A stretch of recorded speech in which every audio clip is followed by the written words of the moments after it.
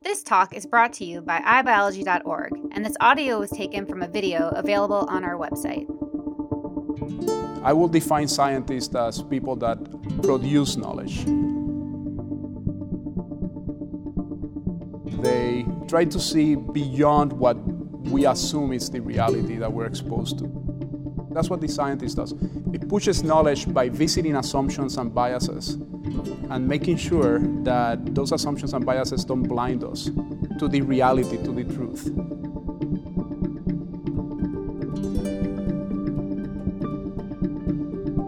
Doctor, thank you very much for doing this. Thank you, my brother. Well, first of all, I want you to tell me a story. Tell me your story. I was born and raised in Puerto Rico. I grew up in what I consider as a child a tropical paradise. Like I grew up, watching ants self-organize and going to their ant holes and hunt and wondering how does that happen? Or looking at sea turtles when they come and lay their eggs and the baby turtles hatch out and then they go into the ocean wondering how does that happen? And that curiosity led me to where I am today, which is I'm a scientist here at Yale University, where we're conducting this interview. And I study how, essentially what can be described as how memories form.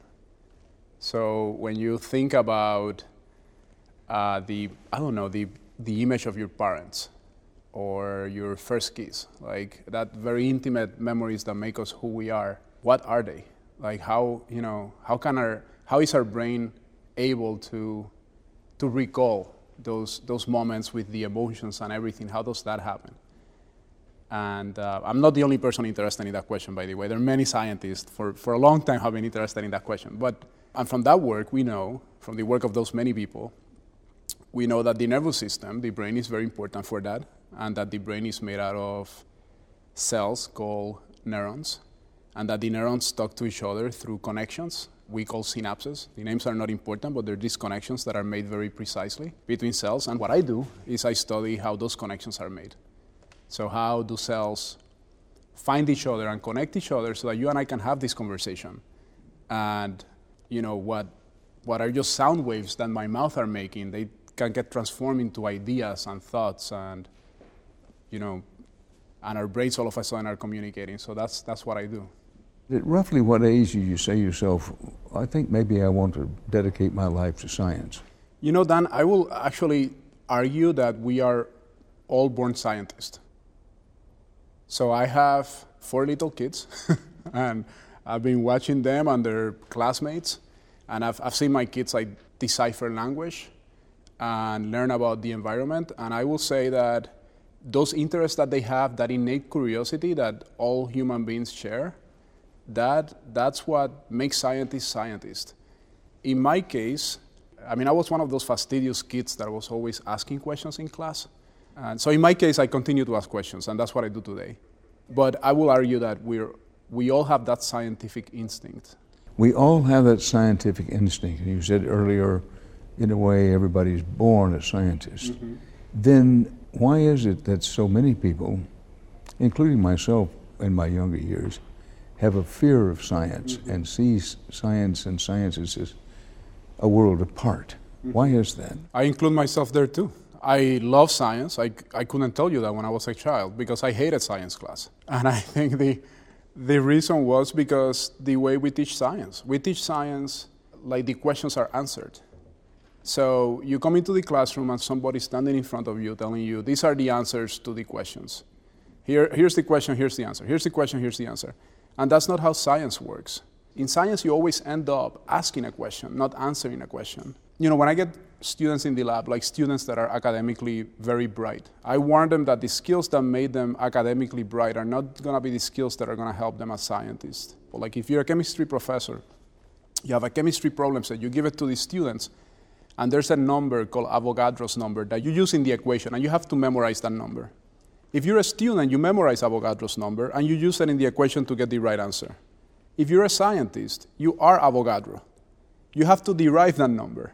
And if you're not Avogadro, you have to figure out if Avogadro was wrong. You have to question authority. You have to question the knowledge that is out there. And you have to use the existing knowledge as a first step towards entering this wonderful space of the unknown where you're guided by imagination and by search. A question, true or untrue, that if you're not particularly good at mathematics, you're not going to be good at science? I think the deeper question is, why are you not good in mathematics? Because mathematics is beautiful. So how were you taught mathematics? This value of being good or not being good at something, it's more nuanced than how you create your identity when you're first exposed to those things. I'll give you an example. I'm the father of triplets. And when I look at my 3 daughters kind of navigate the world, I realized that many times they navigated in the context of each other. So they derive identity by comparing with their sisters. So if I like the color green, then you're gonna like the color violet. That's what differentiates us. So when we're in a classroom, we might identify a person, the first person that gets the first set of problems right or guesses the teacher's answer right or whatever, that is the good person in math. And then I'm gonna self-identify as a person that is not good in math. And I think if you ask many scientists, they were not good in these disciplines. But then later they realized that the reason they were not good is because what was asked of them at the time were qualities that are not necessarily as important in science, like memorization or speed, like being able to answer a lot of questions very fast, like in math. There are other things that make you a good scientist. And I will say that all of us, when I say that all of us are born scientists, it's not that all of us should be scientists as professionals, but all of us can appreciate what curiosity is. The same way that not all of us are going to be artists, but all of us can go to a museum of art and appreciate, beauty and things like that. What is the importance of science today? Science is what allows you to learn what you don't know. And there's a lot we don't know. And this is very fundamental. If you take biology, I'm a biologist. If you take biology, the study of life, that's what biology means. I mean, what is life? We all know when something is alive and when something is not alive. But I don't think there's a living scientist that can really tell you, what is the difference? What is the difference between an organism when it's alive and the millisecond after it lost life? What did it lose? And no scientist can recapitulate that. We don't understand it. And that is what we're defining as this study, right? We're studying life, but we cannot define what life. So there are all these fundamental questions. I guess that's my message to students when I tell them, and to everyone actually. It's we don't understand a lot. How do we encourage scientific exploration in our children? You're a father of 4? Yeah. Including 3 girls who are triplets. Yeah. But how do you encourage scientific exploration? By not getting in the way. I think kids are naturally curious, and that's what scientific exploration is. I'm a human being like any other parent, so I also get tired, and I get tired of questions now, as an adult. But when my kids are asking questions and I don't know the answer, I tell them, look, I don't know the answer, I'll try to find out the answer. And if I can't find out the answer, I tell them, maybe no one knows the answer. Maybe you're the person that will figure out the answer to this question. And I think that's important for kids to hear. For many people, science seems unapproachable. And scientists seem like, I don't think it's too strong to say, a separate species. Right. We are weird, yeah. How do we cut through that? Well, we're all weird. Yeah, no, I'm joking. No, I think part of why do people see it that way? I saw it that way. I mean, I look back on my first experience going to a lab, and it was so intimidating. It looks so foreign. You have all these machines, you're worried you're gonna break them, it has to be sterile, there are all these rules, and you just feel out of place. And I empathize with that. When I was growing up in Puerto Rico as a kid, I was telling you I love science, but science felt very decontextualized for me. And the reason it felt that way is because I'll give you a few concrete examples. We will get textbooks. Many textbooks were printed here in the Northeast. And they will have these beautiful examples about seed dispersal. I still remember these beautiful examples about seed dispersal. And they will talk about maple trees, which is a beautiful example of seed dispersal. It forms these helicopter-shaped seeds that blow, and everyone recognizes them if you live in the Northeast. But if you lived in a tropical island, you've never seen a maple tree. So to me, I mean, they might as well have been talking about, I don't know, like fictitious thing. And look, I think examples from elsewhere are important because science is universal. But it's also important that science is contextualized. So I think there are beautiful examples in the tropics of seed dispersal. And I'll give you another example. Like when I was learning, like my first lessons in physics as a kid, right? They had these cool pictures of these kids. They were usually white kids with a balloon, and they had rubbed a balloon in their hair, and their hair was standing up. And look, Dan, if you've grown up in Puerto Rico, you don't need a balloon for your hair to stand up. It's 90% humidity, you know, so your hair is standing up all the time. So that, I mean, those examples, I will look at that and I will say, wow, science is so cool, but it's irrelevant to me. I mean, those are dramatic examples from my context, but I think everyone could come up with examples like that from their context, of things that they're just like, it feels irrelevant or out of reach. I think the way to mitigate that is to contextualize science, to explain to people why science is relevant to them. So 10 years ago, I created a webpage, really. It was a very simple webpage because I didn't know where the Puerto Rican scientists were. There were so few, I didn't know where they were. And I created a webpage so that they could self-identify. It was like my bat signal to describe me, like, where are we? So we asked the scientists, can you contextualize to a kid in Puerto Rico, to yourself when you were a kid, why what you're doing is important?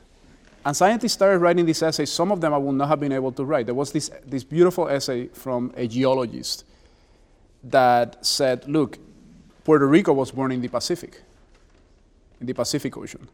And then he explained that there's a part in Puerto Rico called Cabo Rojo. It means Red Cape. And it's called Red Cape because it has these hills that are kind of red. The sediments are red. And he explains, you know, those hills, the sediments are red because they have this fossilized exoskeleton of these microorganisms that have never existed in the Atlantic. They're from the Pacific. So all of a sudden, you had teachers in classrooms using that to explain this concept of Pangea, this concept of the fact that the world is not the way it is today. It was not that way. It had, you know, there are tectonic plates and they move around, and that's why you have earthquakes. There are many ways of explaining that concept. But when somebody points at a hill and tells you that hill was born in the Pacific, you remember that. And you bet. And you have a lot of questions. And you'll have a lot of questions. Interesting. Well, let's change the subject and talk about your research, what you're doing now. Mm-hmm. I do want to quote from your lab page. So, quote, the human brain consists of 100 billion neurons and over 100 trillion synaptic connections. There are more neurons in a single brain than stars in the Milky Way. Now that touches off a lot of sunbursts of thought in my mind. But let's start with consider my mind blown. How does all this work? Every time a child is born, they have hundreds of billions of neurons. I tell these students that when they look at the sky and they see the Milky Way, that to think that that is just but a reflection of the potential of all the cells that they have, all the neurons that they have, all the connections that they have in their brain.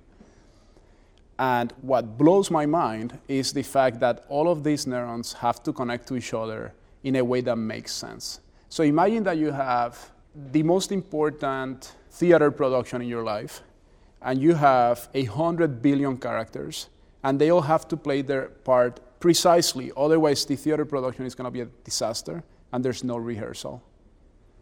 So how does that work? I mean, there's no rehearsing here. It has to happen. Otherwise you're going to end up with neurodevelopmental diseases, with problems that we recognize as cognitive problems from development.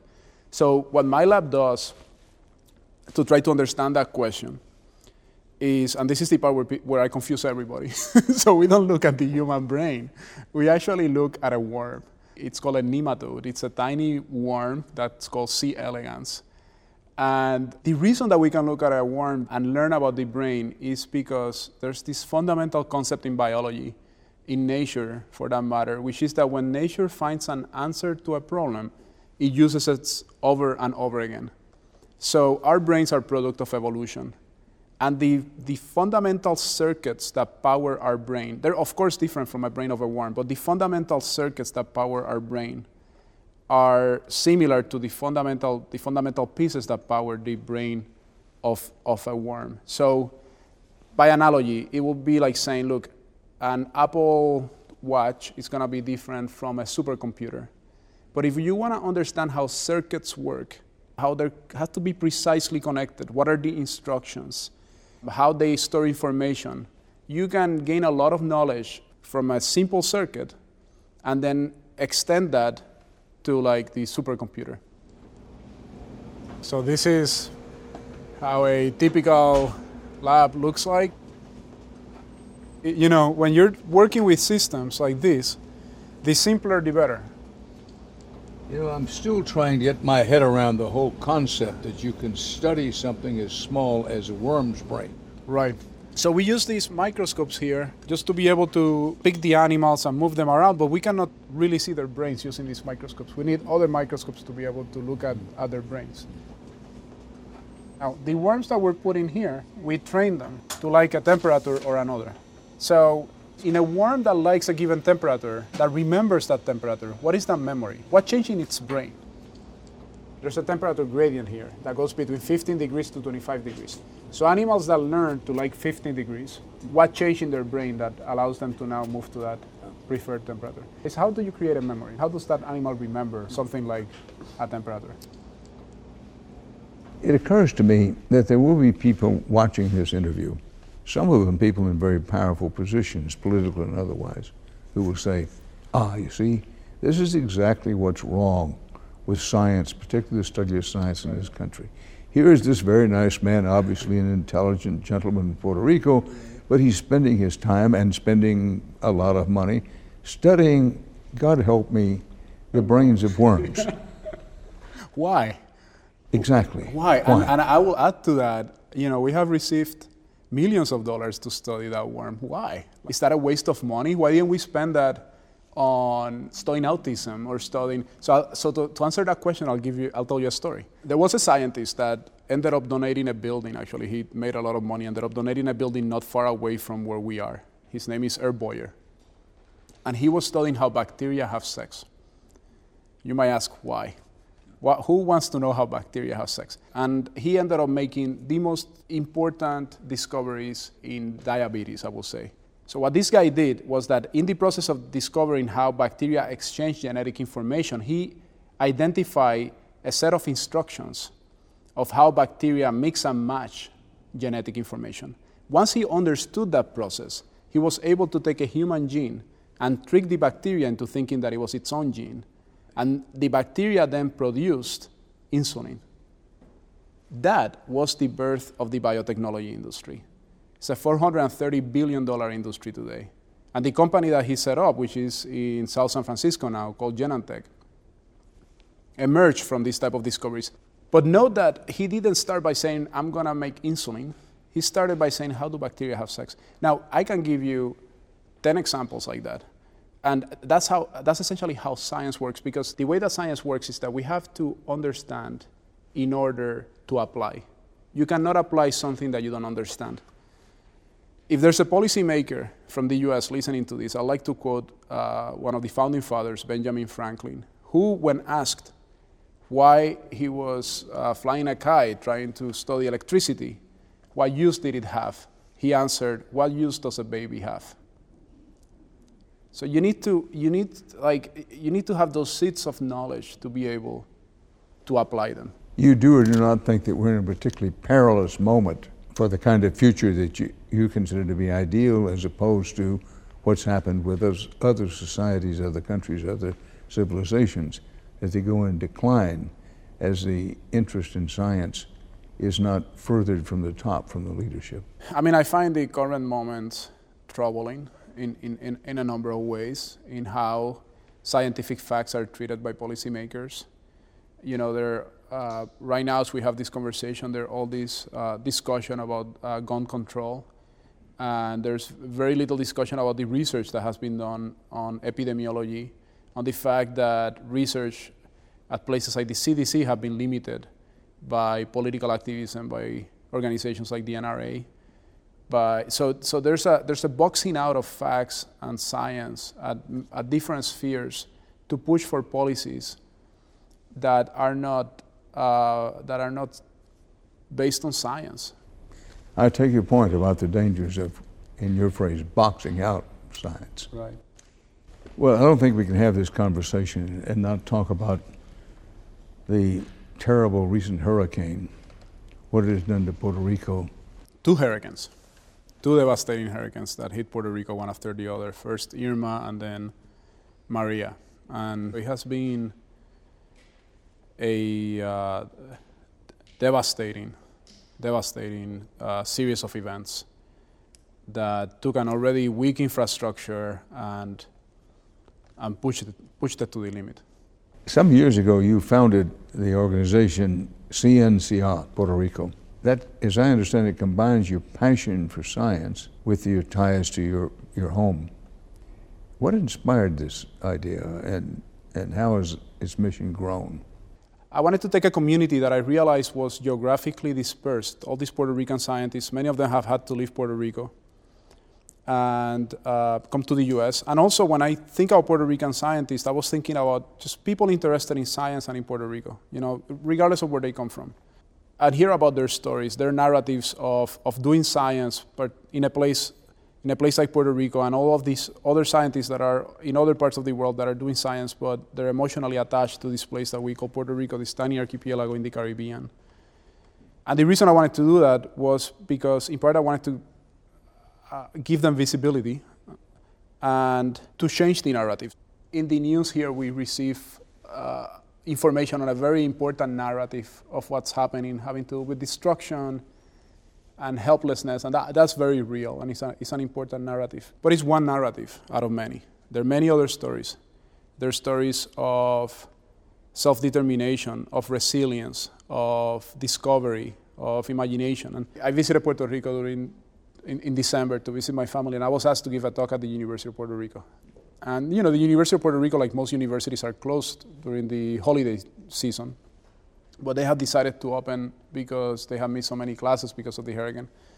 My talk was scheduled for December 26th. This is the day after Christmas, right? And I was thinking, the holidays in Puerto Rico are a huge deal. That's where you see your family. And I was thinking, nobody's going to be there. And I walked into a lecture hall where there were over 100 students, super eager, full of questions, their brains running, at 1,000,000 miles an hour. And all I could think about, besides being incredibly stimulated by their questions and their passion, all I could think about was that at least half of them didn't have any power, right? Just based on the statistics. I didn't ask them, but at least half of them didn't have any power at any point. I want to make sure those stories are also told because they're also important. Indeed they are. Doctor, thank you. Thank you. Visit us at iBiology.org for more free talks from the world's top scientists. This talk was brought to you with support from the National Science Foundation, the National Institute of General Medical Sciences, and the Lasker Foundation.